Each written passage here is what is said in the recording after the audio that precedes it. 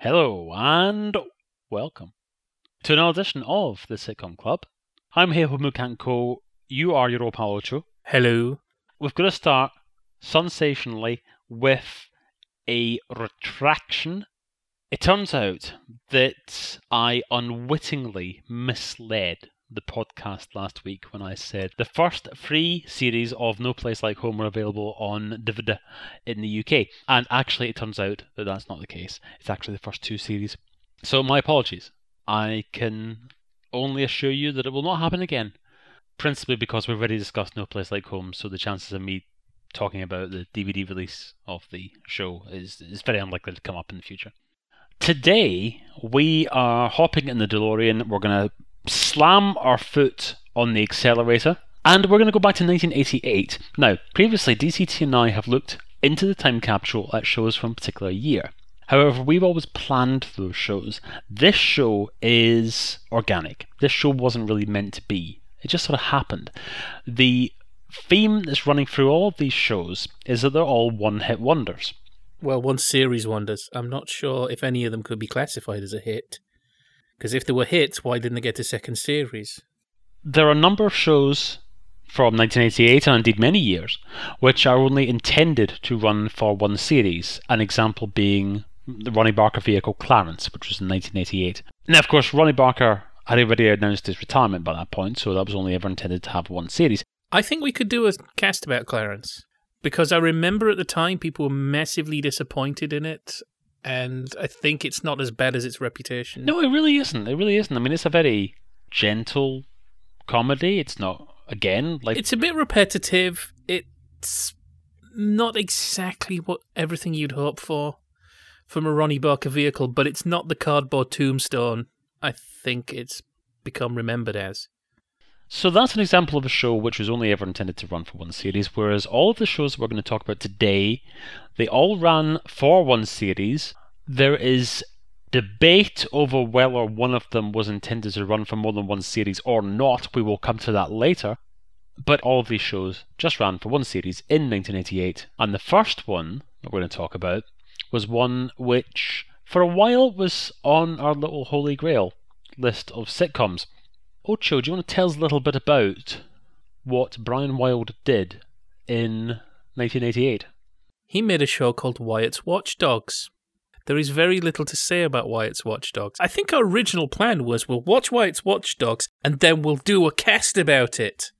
And after 2 episodes, it's like there's so little to say so far that really I don't think the kind of memorable incident is coming that we could build an entire podcast around. And that was when we noticed the pattern that we looked at some other shows and it's like, well, hang on a minute, these are all from the same year. Wyatt's Watchdogs is just there. It's not the fantastically entertaining stinker you might hope it would be. I was really looking forward to this because I assumed that everybody was going to be overacting, the situations would be preposterously cliched, it would be like a non-self-aware chance in a million. And really, it's just, I mean, what's the level of the situations? Oh, we're trying to get into the meeting room and it's locked. So let's force the lock and, oh, we broke the handle and it turns out the meeting room we wanted was unlocked. I mean, they don't build an episode around that. But I would have just preferred something a bit crazier. It was quite disappointing because my expectation was going to be something along the lines of... Are you being served, but with less subtlety? And actually, it wasn't like that at all, which is a real shame. First of all, apart from Brian Wilde, Trevor Bannister, I didn't really know who anybody was, to be honest. As far as the actors themselves are concerned, I was constantly thinking, oh, that part would have been perfect for this actor and that actor and so on, so on, so on. I didn't actually know any of the people who were in it. Does anybody feel particularly engaged with it? I even get the feeling that Trevor Bannister would be much happier doing something else.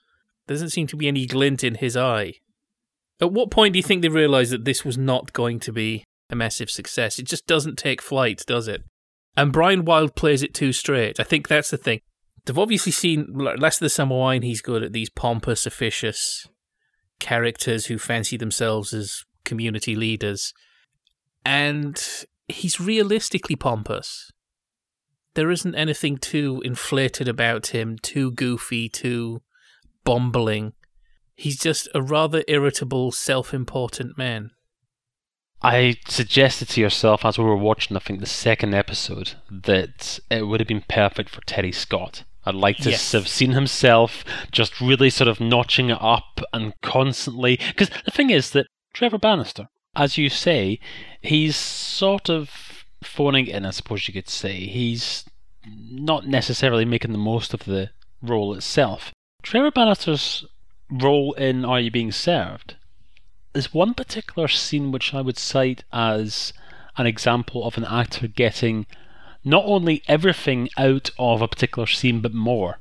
There's a particular episode from 1979 where Mrs. Slocum is staying in the store overnight. And she's got it all arranged, she's got the bedding department arranged, everything and so on. And as you'd expect in sitcom style, everybody else in the department is all turned up and so on. So you've got this little scene where Trevor Bannister is getting into bed. If you were to describe it, it would simply be Trevor Bannister takes trousers off, gets into bed. He manages to get so much out of that scene. You can really tell that he is an experienced stage actor because he is constantly given little looks here and there, doing little bits of business, inventing little bits and pieces and so on.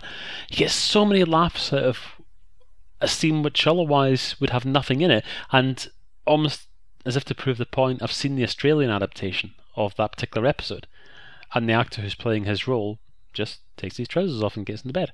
So you think that there'd be a lot of scope for Trevor Bannister to do a lot of that kind of stuff in here, and I think that Terry Scott in Brian Wilde's role, like you say about how they're locked out of the room, for example, I think there'd be tons of little things that he could do with a scene like that. But it's not happening, and it's very bland as a result. Trevor Bannister could do with being knocked down a social class as well. I presume he's there to subvert Wyatt's pompousness, but it doesn't seem to come from any particular place. It's just like, oh, he's pompous, I think I'll make a little dig at him. Whereas if we get the sense that he doesn't quite fit in the neighbourhood, that he doesn't have to play, oh, blimey, just some sense that he is at one remove from everybody else in the neighbourhood. He's been aware of it for a long time, and now he's taking place in this neighbourhood activity, and Wyatt's pompousness is just beginning to remind him of all the hard time he got, all the little glances he got the first time he moved in, so that any time he takes a dig at Wyatt, it's a bit barbed. I do get the impression that that is actually supposed to be what's going on, but it's not quite... He feels like Malcolm from Terry and June. And there's not necessarily anything wrong with that, because Malcolm is one of the highlights. Yes, but Malcolm knows his place. Terry in Terry and June is quite capable of making a fool of himself. He doesn't need Malcolm to come and put a little dig in. In fact, I would say that relationship is slightly reversed. Malcolm's probably had things a little bit easier than Terry, and so anytime Malcolm takes a dig at Terry, it's really something for Terry to dig back at. We're talking about the complexities of the socio-economic relationships between characters in Terry and June. I think I need to lie down. I did write my PhD on that. So I think it's fair to say that we didn't massively get on with Wyatt's Watchdogs. Nevertheless, a DVD release would be very welcome. This got us onto the topic of one series wonders of 1988, and earlier in the year, there had been a very much heavily trailed Keith Waterhouse scripted sitcom On the Other Side, made by Thames for ITV. It got star billing on the front cover of the TV Times, Andy Capp. Now, first of all, we have to address the elephant in the room here, Ocho. You once told me, before we'd actually seen Andy Capp itself, you once told me that your understanding was that Yorkshire Television had pulled an episode of Andy Capp, not halfway through the series, but halfway through its transmission. End of part one. I don't think we'll bother going back to the second half. Just hang around. I had been told, 10 minutes. Yes, I had been told that an episode of Andy Capp went to an ad break and never came back on YTV.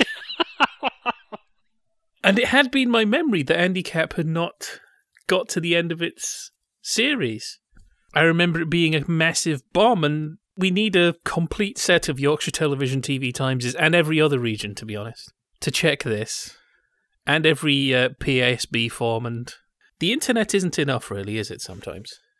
You need access to every single database that exists, some that don't even exist. Just let me know everything about every television program ever. Really, what I'm talking about is Nuts. I know, yeah. I still haven't been able to find out what this show, Nuts, that went out one holiday morning on Yorkshire television and then some weeks later went out on Central, and that appears to be the only sign of it. There was a program called Nuts. I watched it. It had a brake bumper that went, Nuts! And I would love to know more about what it was that I watched. This is an official Sitcom Club podcast interruption. While editing this section of the podcast, I became seized once again with the burning curiosity to discover more about Nuts. And as it happens, I struck lucky and I finally found out what Nuts was all about. So be sure to keep your eyes peeled on the Sitcom Club Twitter feed, because there is a forthcoming podcast where Mooncat and I will discuss the story of Nuts and my quest to find it. We now return you to the Sitcom Club discussion of One Series Wonders of 1988. But back to Andy Capp. It's ahead of its time. It's on film, and there's no studio audience, and yet it's supposed to be a sitcom, and it doesn't work. One theory about why it doesn't work, and it's that extra literal way of translating comics to the screen. I remember the BBC Two Jane had a similar thing of trying to make it look... The best phrase I can come up with is the hierarchy of visual arts. In the olden days at the top, you'd probably had theatre. These days, theatre's kind of cast adrift a little bit. Then there's cinema. Right now, I think, though, cinema is king. Then there's television, which these days tries more and more to be like cinema and not be like itself. And then maybe there's a few steps between that, but I think somewhere near the bottom is comic books and comic strips. They're visual, so there is that desire to translate them from one medium to another and try and make them look as much as possible like their original form. But I think they're not taken seriously. They're treated like a bit of fluff. Okay, we've had this argument about comics growing up that happened in the 80s and 90s. And then, of course, comics tried way too hard. Oh, never mind. Old wounds. And so Andy Capp tries to look like an Andy Capp strip. So you even have occasionally... my memory is, I'm not sure I saw any examples of it. They're even trying to walk like the way that the Reg Smythe characters are walking when you sort of see them mid-stride in the strip. There's definitely an attempt to make scenes look kind of flat. It feels like a bunch of comic strips strung together, which should be an okay way. I mean, there are some sitcoms which are just gags strung together to form half an hour, but this feels too episodic inside itself. So it means you'll have like maybe a 90-second scene, and then on to the next gag, which ties very tenuously with the last gag. I found it kind of wearing. Yeah. Well, the thing about Andy Capp is, of course, it's supposed to be seen in small doses. You're supposed to see it in 3 frames a time. Not necessarily something that's supposed to extend to 25 minutes. And so it does feel like you're constantly stopping. And it's just so mannered. Like the rent collector has the word rent written on a big black book. Again, that thing of like trying to look as much like a comic strip as possible. I don't know, it feels a bit patronizing towards comic strips. It's trying to be a sitcom, and then it's kind of going, but this isn't obviously a real sitcom. We're not going to make anything too recognizable. We're going to constantly advertise how artificial all this is. And, okay, no, I'm not an expert at all in comic strips and what have you, but I would hazard a guess that as amusing as it is to have the rent collector with rent written across his briefcase, that also is functional, isn't it? Because you've only got 3 strips. 3 frames, rather. So there is a purpose to that, and they found a nice, funny way of getting that information across, and yet it's unnecessary in the TV show. I don't know, I got the impression that there was a sort of assumption being made that Andy Capp was universally adored, and therefore this was just a next natural progression of it, whereas, okay, it's an amusing little comic strip in the mirror. But there's something about this I'm not getting. There's something about this I'm not really picking up on. I feel as if I'm sort of out of the loop. Runs in the US, and yet this didn't feel very export friendly to me. That was another interesting thing. Part of me was thinking, is the reason they've shot it on film to make it more exportable, but then it seems still locked into its recognisable cartoonish Hartlepool world in a way that I don't think US stations would really go for. Also, James Bolam does not look like Andy Capp. Yes, you can see his eyes. I know this sounds silly to expect an actor to cover his eyes throughout, but hey, you're the ones who decided to adapt Andy Capp, make him look like Andy Capp. And you can see his hair's way too long. In fact, I'm not even sure I've ever seen Andy Capp's hair. I think they should have given him a buzz cut and somehow maybe worked out a way of giving him a flat cap that covered his eyes. Get a translucent material so that he can just barely see through, but we can't see in. Now, okay, point of order. If you're going to get an actor of the caliber of James Bolam, do you think that he would really want to play the part in that manner? I mean, if they actually said to James Bolam... Well, remember, for example, we were watching Kinvig, and then I suddenly realised at the end of it that one of the aliens had been Simon Williams. But otherwise, you wouldn't have had a clue, because he was completely made up. Would you not think that he would say, what, you want me to cover my eyes and be pretty much unrecognisable? Well, that's not the kind of role that I play. He's done radio. It's your voice will carry it. Do you want to do this right? What's more important, Andy Capp or you? Well, I guess I'm not making any accusations. When he played Harold Wilson in, I think it was 2006, he didn't attempt at all to replicate Wilson's voice.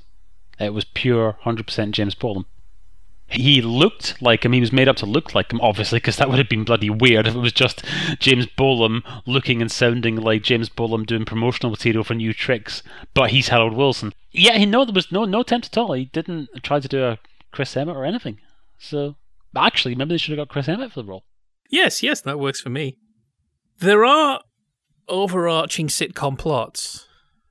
Episode 2 is Andy is a reformed character, and everybody's a bit weirded out by it. He tries to give up the drinking and the gambling, and I can't remember what the plot is for episode 1. I know it's there. I know it becomes clear after a while. Is that not it? Exactly as you've described it. He tries to become a reformed character. I thought that was show 2. No, show 2 is when Flo tries to become like Andy. Oh, okay. You see, they're blurring into each other. Now, we should mention, actually, that Flo is played by Paula Tilbrook, who these days is much better known as Betty Eagleton in Emmerdale. She works quite well in the role. Yes, yeah.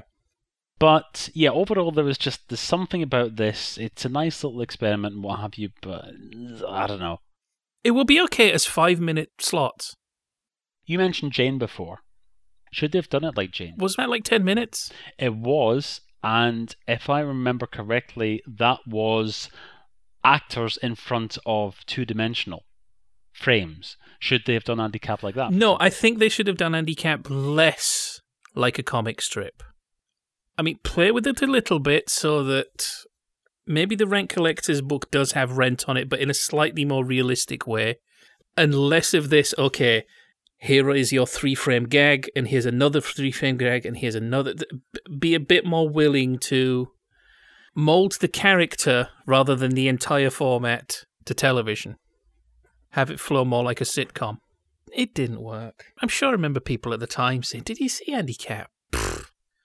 The next show is one I remember. I have a feeling maybe somebody like Phil Cool made a joke about it.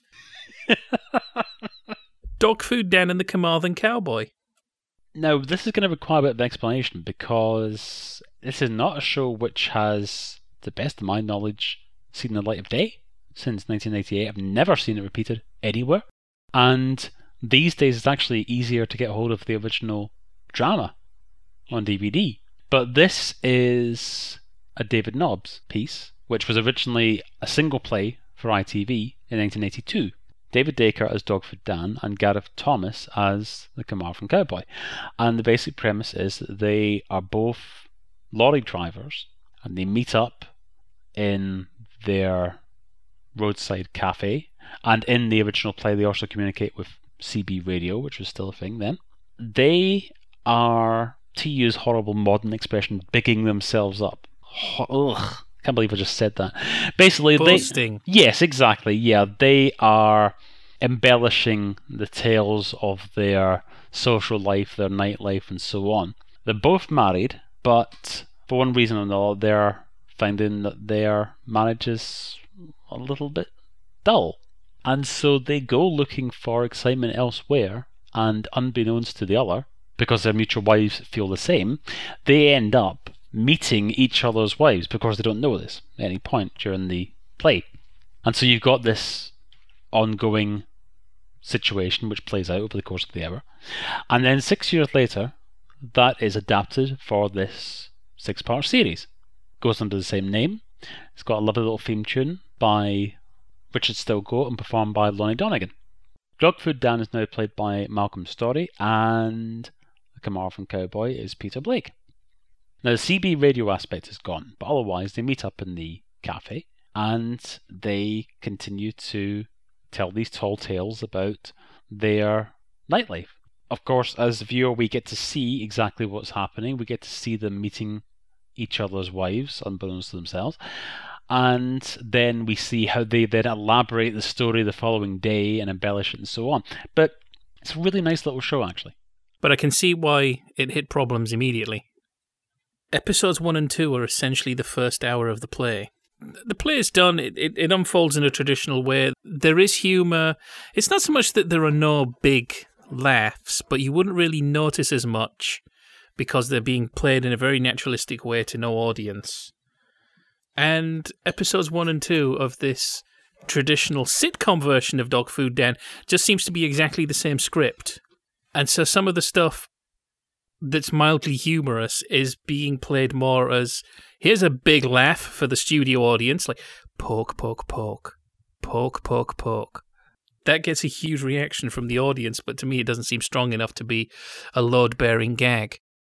And it unfolds at a very leisurely pace, so when we have an argument between Aubrey Owen, the Carmarthen Cowboy, and Gwyneth, his wife, it's just two people arguing in a room for a long time.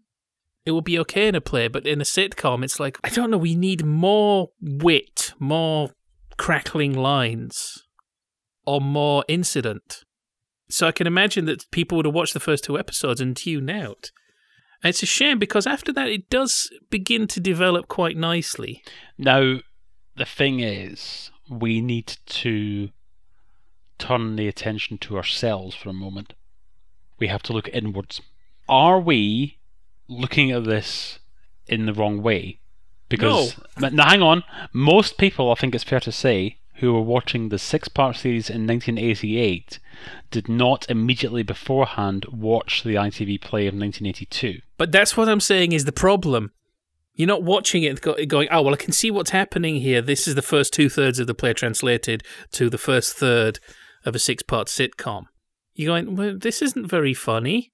So, I mean, if you come to this saying, hey, everybody, it's a sitcom in the good traditional way we do sitcoms in 1988. Come and watch our sitcom. And then you're watching a humorous play with a studio audience laughing a bit too loud at things that are really just kind of helping keeping the humour bubbling over. We're actually cutting this a bigger break than audiences at the time would have. We can see that this is a play that's been adapted into a different form. People at the time would just see it as a failure of this work to be its own form. If you're going to turn up at Television Centre, you've got a choice. On one side is the over-the-top farcical boffo laughs of Wyatt's Watchdogs, but this is offering something a little bit more refined, a little bit more subtle.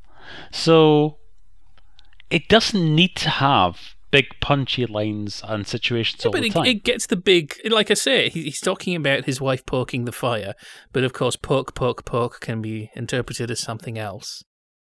And it just gets a bigger laugh than it deserves, whereas in the original play, it's just a little distraction. There's humour, throwaway gags, and then there's load-bearing gags. And this has humorous lines made into load-bearing gags. Do you know, it's funny that you actually use that expression. It gets a bigger laugh than it deserves. Because when Leonard Roster was playing Reggie Perrin, he had an argument with David Nobbs about the precise wording of a particular line in the script on a week, and David Nobbs convinced him to use the wording according to the text. He plays the character with that line that evening. The line in question gets a big laugh from the audience.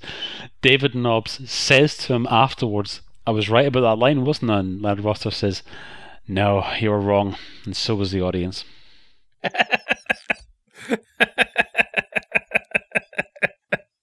So we then have the problem. We're looking down the barrel at the possibility of a 90-minute story that's been stretched to 3 hours. But it does find somewhere to develop that I don't think the original does. Which is because of their phony baloney affairs. It's not a spoiler, is it? Yeah, it's not a spoiler to say that these affairs do not become full-blown affairs. I don't think there's any real possibility of that. It's not that kind of show, is it? So what happens is that because of the boasting that the guys are making to each other, because the women have been made to feel a bit more desirable, the original marriages seem to get a little bit strengthened. The couples start taking, the original couples, the married couples, start taking a bit more interest in themselves again. It does find a way of making this story last twice as long. And the thing is that the play has a very definite ending. And I could see that it was building up beautifully to this end. It's like, great, this is going to be a self-contained 6-episode show. And it's building up to that ending. This is going to be so great. In fact, you know what? You've got 6 episodes. You've got twice as long to play with. Maybe we're going to see, maybe the ending of the play will actually be the ending of episode 5. And episode 6 can be the fallout. The ending never comes. The ending is, come back for series 2 of Dog Food Dan, and there is no series 2, and there needn't be a series 2. Thankfully, unlike Phil Fitch and Cat Flab, didn't actually have the announcer say, and there'll be more hilarious adventures with Dog Food Dan and the Carving Cowboy later on in the year, and you're just left hanging for the next 28 years. But, okay, I suppose you could say that it's probably more suited to 4 episodes rather than 6. No, I think it's okay. I think with that change that happens to the original marriages because of the fake affairs, I think that was a nice way of expanding it. I think it could have lasted 6 episodes. Maybe episode 5 should have been the cliffhanger of, tell you what, let's, you and your wife and me and my wife, let's meet up. Cliffhanger. And then we see the meeting takes place in the middle of episode 6, and then we have a nice 15 to 10 minutes of crazy fallout, and everything ends generally okay because we don't actually want to see these people suffer. Okay, here is the breaking news. I bet you never thought you'd hear that expression used in regards to Dog Food Dan and the Carmarthen Cowboy. But no, here is breaking news. Diktat from the head of BBC Two Entertainment and Everything. You've got your wish that the first 5 episodes of the series are going to be the story told so far. So at the end of episode 5 is where we got to at the end of the play. And episode 6 is then going to continue the story. Now you're going to make a choice. So your choice is between episode 6 really sort of becoming, I don't know, more like a sort of play for today, when the wives find out what the husbands have been up to, and then by extension what they've been up to, then they're absolutely livid, heartbroken, furious, and the whole thing just then, I mean, it makes EastEnders look like Odd Man Out in episode 6. It really ends in a massive downer, which is not what anybody wants. So your alternative is that episode 6 is like the untransmitted final episode of Secret Army, where we see the characters about 30 years hence. Well, they all start talking about communism and no, communism is as bad as Nazism. No, we see makeup them. Effects don't quite work, apparently. We see them 30 years in the future, and they're reminiscing about what could have been, and so on and so on. And we actually find out then what happened to the 2 marriages and so on. That's your choice. You got to pick one. Which one's it going to be? No. I don't have to pick. It's completely arbitrary. You're not the boss of history. No, here's what I pick. You have an extremely humorous, awkward dinner between the two with lots of darts going back and forth. Strange little things being said that are then backpedaled.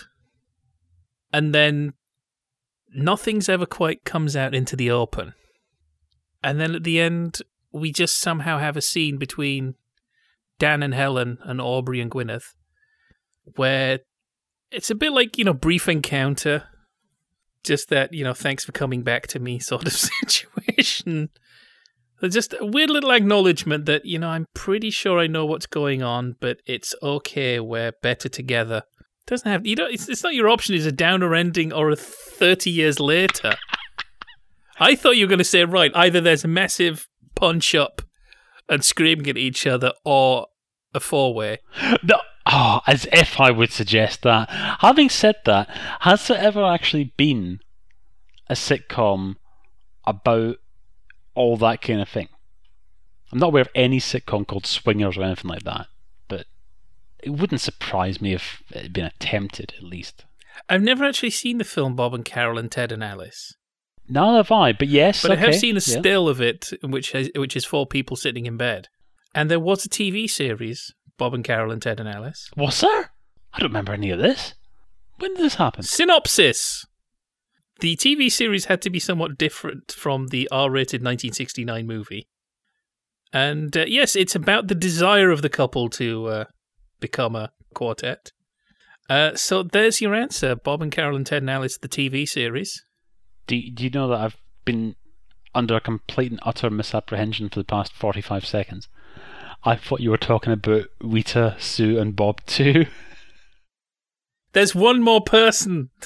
Well, yes. Can't count to 4. But I was thinking, I don't remember a TV series of that. I remember the film 4 film, but I don't remember. What the hell did they make a spin-off of that? And for whom? So, 1973, Rita... No. You got me there. Rita, Sue, Bob, Carol, Ted, and Peter Alice, and their desire to play a round, but it's a round of golf. I can't remember. Oh, Dog Food Dan, that's what we'd been talking about. So talking about people who want to get it on. What? That's fine, yes. What? It's a horrible link. It's a truck driver's gear change of a link. Well, no, that is quite okay, fitting. sorry, everybody forget I said that, and Mooncat is going to give you a perfect example of how to transition from Randy lorry drivers to Lovelorn lock keepers. Well, certainly in Dog for Dan and the Carmarthen Cowboy, I think Malcolm's stories, he's somewhat in need of a bit of a haircut. He's sort of let it sort of grow out a bit.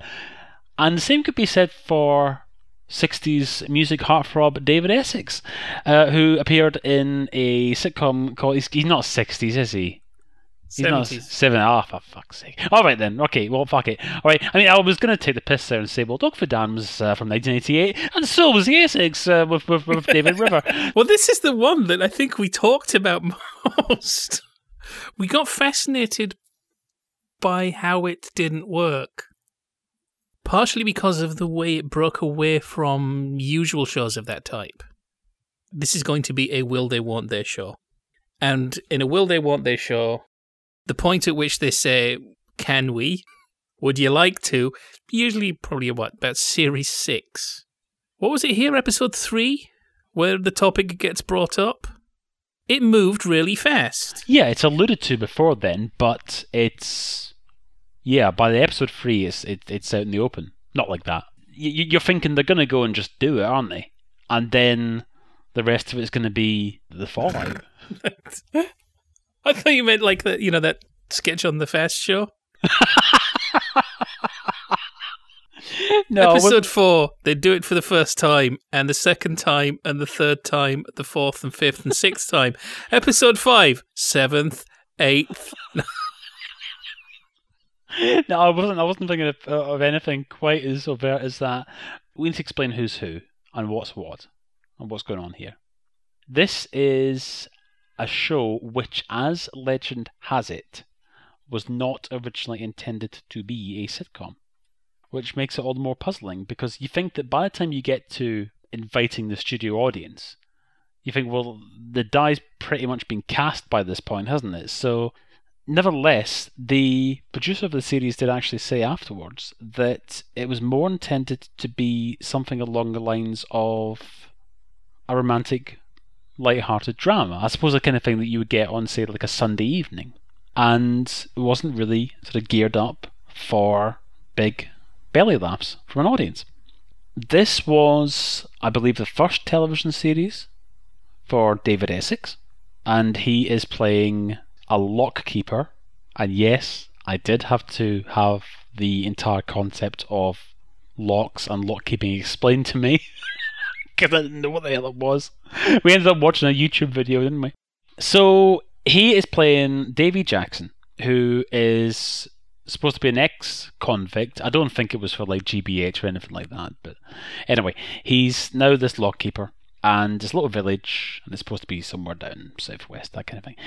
And he's got around him his deputy, Tom, who's played by Sean Scott, who's later on much more recognisable in The Bill, and his Auntie Betty, played by Vilma Hollingbury. She's not very nice. Initially, her character quirk is that she's a communist and that she goes around making speeches and there's nobody really there to listen to her. But yes, as it goes on, we realise that Betty's character quirk is that she's a horrible, horrible person who will ruin somebody else's happiness for her own gain. What exactly is her main objection anyway to a change in status quo? I don't know. And I say that after having watched those 6 episodes. I mean, she pimps out relatives. Well, literally. Not far off. Doesn't she try and get him to sleep with his cousin? Yes, I think there is a bit of that going on, yes. The only chap, to be perfectly honest, I've got any time for in the whole thing is Colonel Danvers, which is David Ryle. Because even David Essex himself, he's like a sort of knockoff Mulberry.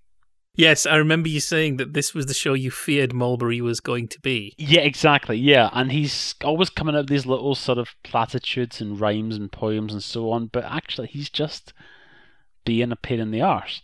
Now, first episode, we have the arrival of Sarah MacDonald, who, funnily enough, in case you weren't aware from the surname, she's Scottish, and she reminds you of that fact every episode for the next 6 weeks. And she turns up, she's an artist or some bloody thing, and she turns up in her boat or whatever, and then it turns out there's something wrong with the boat, and then therefore she's bloody well stranded in the West Country like the prisoner or something like that. Anyway, right, so she then sort of has a bunk up with Davy Jackson in his cottage and what have you, and it then becomes the sort of will they won't they business and all this kind of stuff. Like I said before, it has the feel of something which is not supposed to have a studio audience, probably not supposed to have any VT at all, and would probably work as 4 45-minute episodes rather than 6.5 hours. But nevertheless, it is like that. It is a straightforward half-an-hour sitcom, and I was talking last week about the appearance of BBC sitcoms at this time, and Ocho, you said it might be down to the 1-inch videotape. It's got that sort of washed out, all the colour drained from it sort of look, which doesn't really help as well. But having said that, we did actually persevere right to the end with this one. So, well, first, let me rush to a little bit of the defence of David Essex. I agree with you about the first maybe couple of episodes. Oh, he's unbearable. He's in love with himself. I mean, the first thing we see is him sitting in a deck chair. And he's just like, you see here a man at peace, he says to his aunt. And it's like, oh, this show's been made for people who fancy David Essex. There is a bit where he kind of beams into the camera. And I don't know, it's just kind of like, yeah, I'm amazing. And as the show progresses, he gets knocked off his game. Things get uncertain. He is no longer a man at peace. He's a man who wants things. He's a man who wants things that he can't necessarily have, doesn't know if he should have. And then it really starts to work. His performance, because he's no longer completely self-enclosed and self-satisfied, his performance gets more likable. Because his platitudes are not coming out because, yeah, I'm completely in control. He's saying things to try and calm down situations, to try and regain control of matters. It's just that the first impressions, huh? I suppose it really should be a case of, well, if you don't like him, watch him. Later he will try and earn your interest. Thing is, though, has he already lost your interest by the time you get to episode 3? If Well, he that's what I said. First impressions are a problem here. It's a bit like I said about Dog Food Dan. Those first 2 don't quite play out with the right pace and the right tone. And by the time it does improve, I imagine a lot of the audience have gone elsewhere. Maybe Wyatt's Watchdogs and Handicap are the same and we bailed on them after 2 episodes each. I seem to recall saying to yourself around about probably episode 2 or 3, do you know who should have been playing Davy? Not David Essex at all. It should have been Paul Nicholas. He would have been perfect for this, because David Essex's delivery in this is quite sort of slow-paced, and it doesn't necessarily lend itself to the studio audience environment. And I was thinking, I think I actually mentioned Carl Howman at one point, but also I was thinking Paul Nicholas, he'd be perfect for this. This is exactly the kind of role that he should be doing. And below me, I go looking up the database, and here is an article from the Daily Mirror in October 1988, which says that nice curly-haired Paul Nicholas did a BBC pilot show as a likeable lockkeeper who gets involved with a girl. But he was so busy making Bust, the drama series on ITV, that he couldn't do the BBC One series, so the equally nice curly-haired David Essex took over to star in his first teleseries, The River. So there you have it. It was supposed to be good old Vince Powell, Hill, whatever the hell his name was, and Just Good Friends, was supposed to be him all along. You've already said one way it breaks away from the normal formula. Things actually move. Over the 6 episodes, we don't get the illusion of movement. The other thing is that Katie Murphy's character is said to have genuine mental and emotional problems. It's a bit odd, isn't it? It's one of the reasons that I'm not entirely sure it works as the kind of sitcom it is. Yeah, I mean, she's not portrayed as somebody playing mental illness for laughs. It is that she admits herself that she's got certain sort of neurotic tendencies and so on, and she has a problem with trusting people and what have you. But it never sort of falls into the wrong side where it could easily do so. I think she's quite a difficult character to warm to. I'm just thinking about how horrible Betty is. Because we've sort of alluded to it. Betty takes against her so strongly. What are the subterfuges she takes to try and make this girl go away and make sure that any possibility of a relationship between Sarah and Davy is wrecked? Right, so I'm going to come up with something which is going to sound like it's just some flight of fancy on my part, the kind of bullshit I'd normally come out with, and then there's going to be a twist at the end of it. Right then, she makes sure that Davy can't get it up. Now, you're thinking, oh, bloody hell, don't be so bloody stupid. Actually, she does. She spikes his drink I'd even with bromide. forgotten about that. So we're saying, will they, won't they? They definitely want to. And yes, one episode starts with, they didn't. We have a discussion about erectile dysfunction, which is a bit different. How do you make a character be selfish but watchable? Because Betty is not that. It's one thing for a sitcom to be about characters who want something and other characters who don't want them to have that thing. But Betty is the villain. She is the villain of the piece. And then we'll just have scenes where she's got normal laugh lines. It's like, no, she is working towards making somebody unhappy. She's really working towards making 2 people unhappy. It'd be okay if Davy was content, but she'll take unhappy and status quo continuing. It's not, I mean, I talk about Warden Hodges. She's worse than Warden Hodges, that's what I'm saying. The business with Hodges is that he gets his comeuppance. Right, that's the thing. There's the difference between an antagonist and a villain. Hodges does some pretty awful stuff, like the auctioning of the oranges.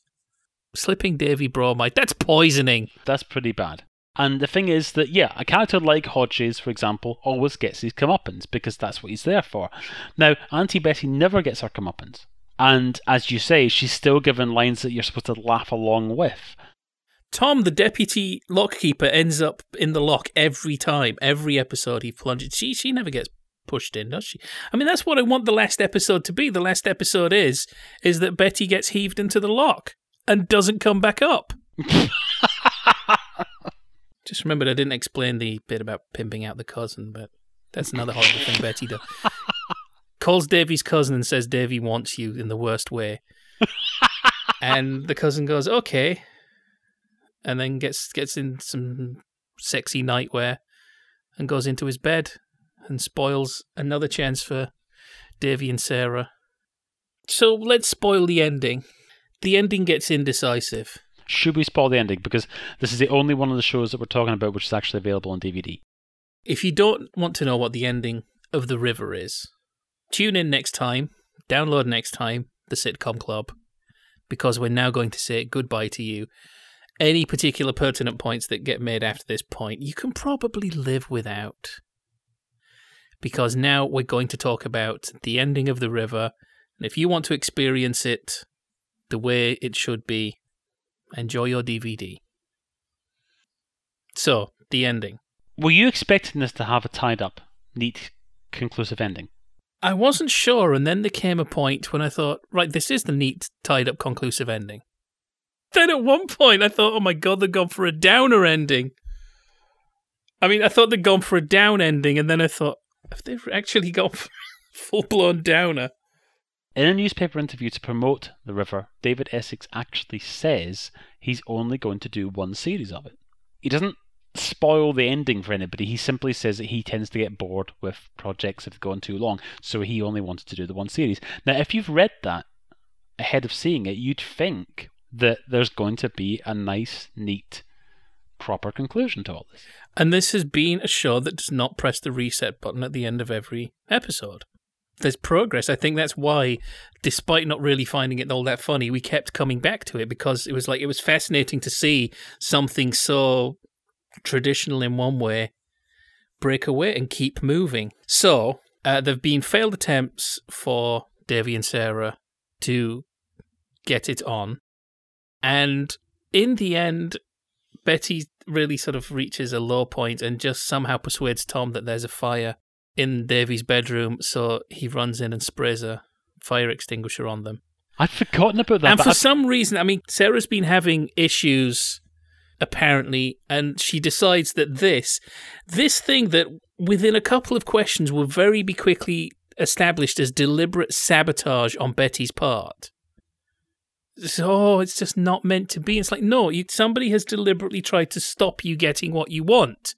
So I'm then thinking, the ending is the villain wins. And she puts on a Snakes and Ladders outfit, dresses up very Highland, and says goodbye to everybody. That's an odd scene, isn't it? Everybody lined up. Oh yeah, the vicar then snogs her, doesn't he? Yes, he does. Just to quickly recap, I'd forgotten that Auntie Betty convinces Tom that there's a fire upstairs. I thought she just said, listen, do us a favour, we just run upstairs with a hose and just, go bonkers. And he'd just gone along with it for some reason. So, what I thought was going to happen, for some reason, despite somebody deliberately trying to mess up their lives for them, Davy and Sarah just, oh well. And Sarah says goodbye, gets in her barge, and I thought, right, okay, I know what's going to happen now. She's going to get to a certain extent, and then Davy's going to pull off his waistcoat and jump in and say, I'm coming with you. The lock is all yours, Tom. I quit. And that doesn't happen. And then the barge explodes. For no reason at all. Well, it's explained that Tom, I guess it's not deliberate sabotage on Tom's part. Just something about how repairing the barge, he didn't properly connect the gas thing. God, how awful would that have been if Tom had just winked to the camera? He does a Ronald Lacey. And then it turns out that, of course, she hasn't been killed. Because things have been so weird, I'm sort of thinking, is that going to be the ending? She's been blown to bits, because I just think it takes slightly too long before we see her again. The grammar of these things usually means you expect the person who's been in the explosion but is perfectly fine to become visible at a certain point, and I think it goes past that point. So the program just ends, there's no end credits, there's no end music, it's just silence. Fade to black. Sarah turns up, I think she's on the back of a barrel, paddling, and she starts hitting Davy. And it's like, oh, the relationship's been reset back to the antagonism and the distrust. So if there was a second series, for some reason, there's now an excuse to pretend that the last few episodes of character development didn't happen. What do you think a good ending would have been for The River? Is there any ambiguity about whether this series is going to come back or not? Are you wanting to leave the door open for a second series? In 2015? No, okay. in 1988 itself. Because that's the key thing, isn't it? I mean, just because David Essex says he's not going to do another series of it, maybe they'll get Paul Nicholas to come back over to the Beeb and do series 2.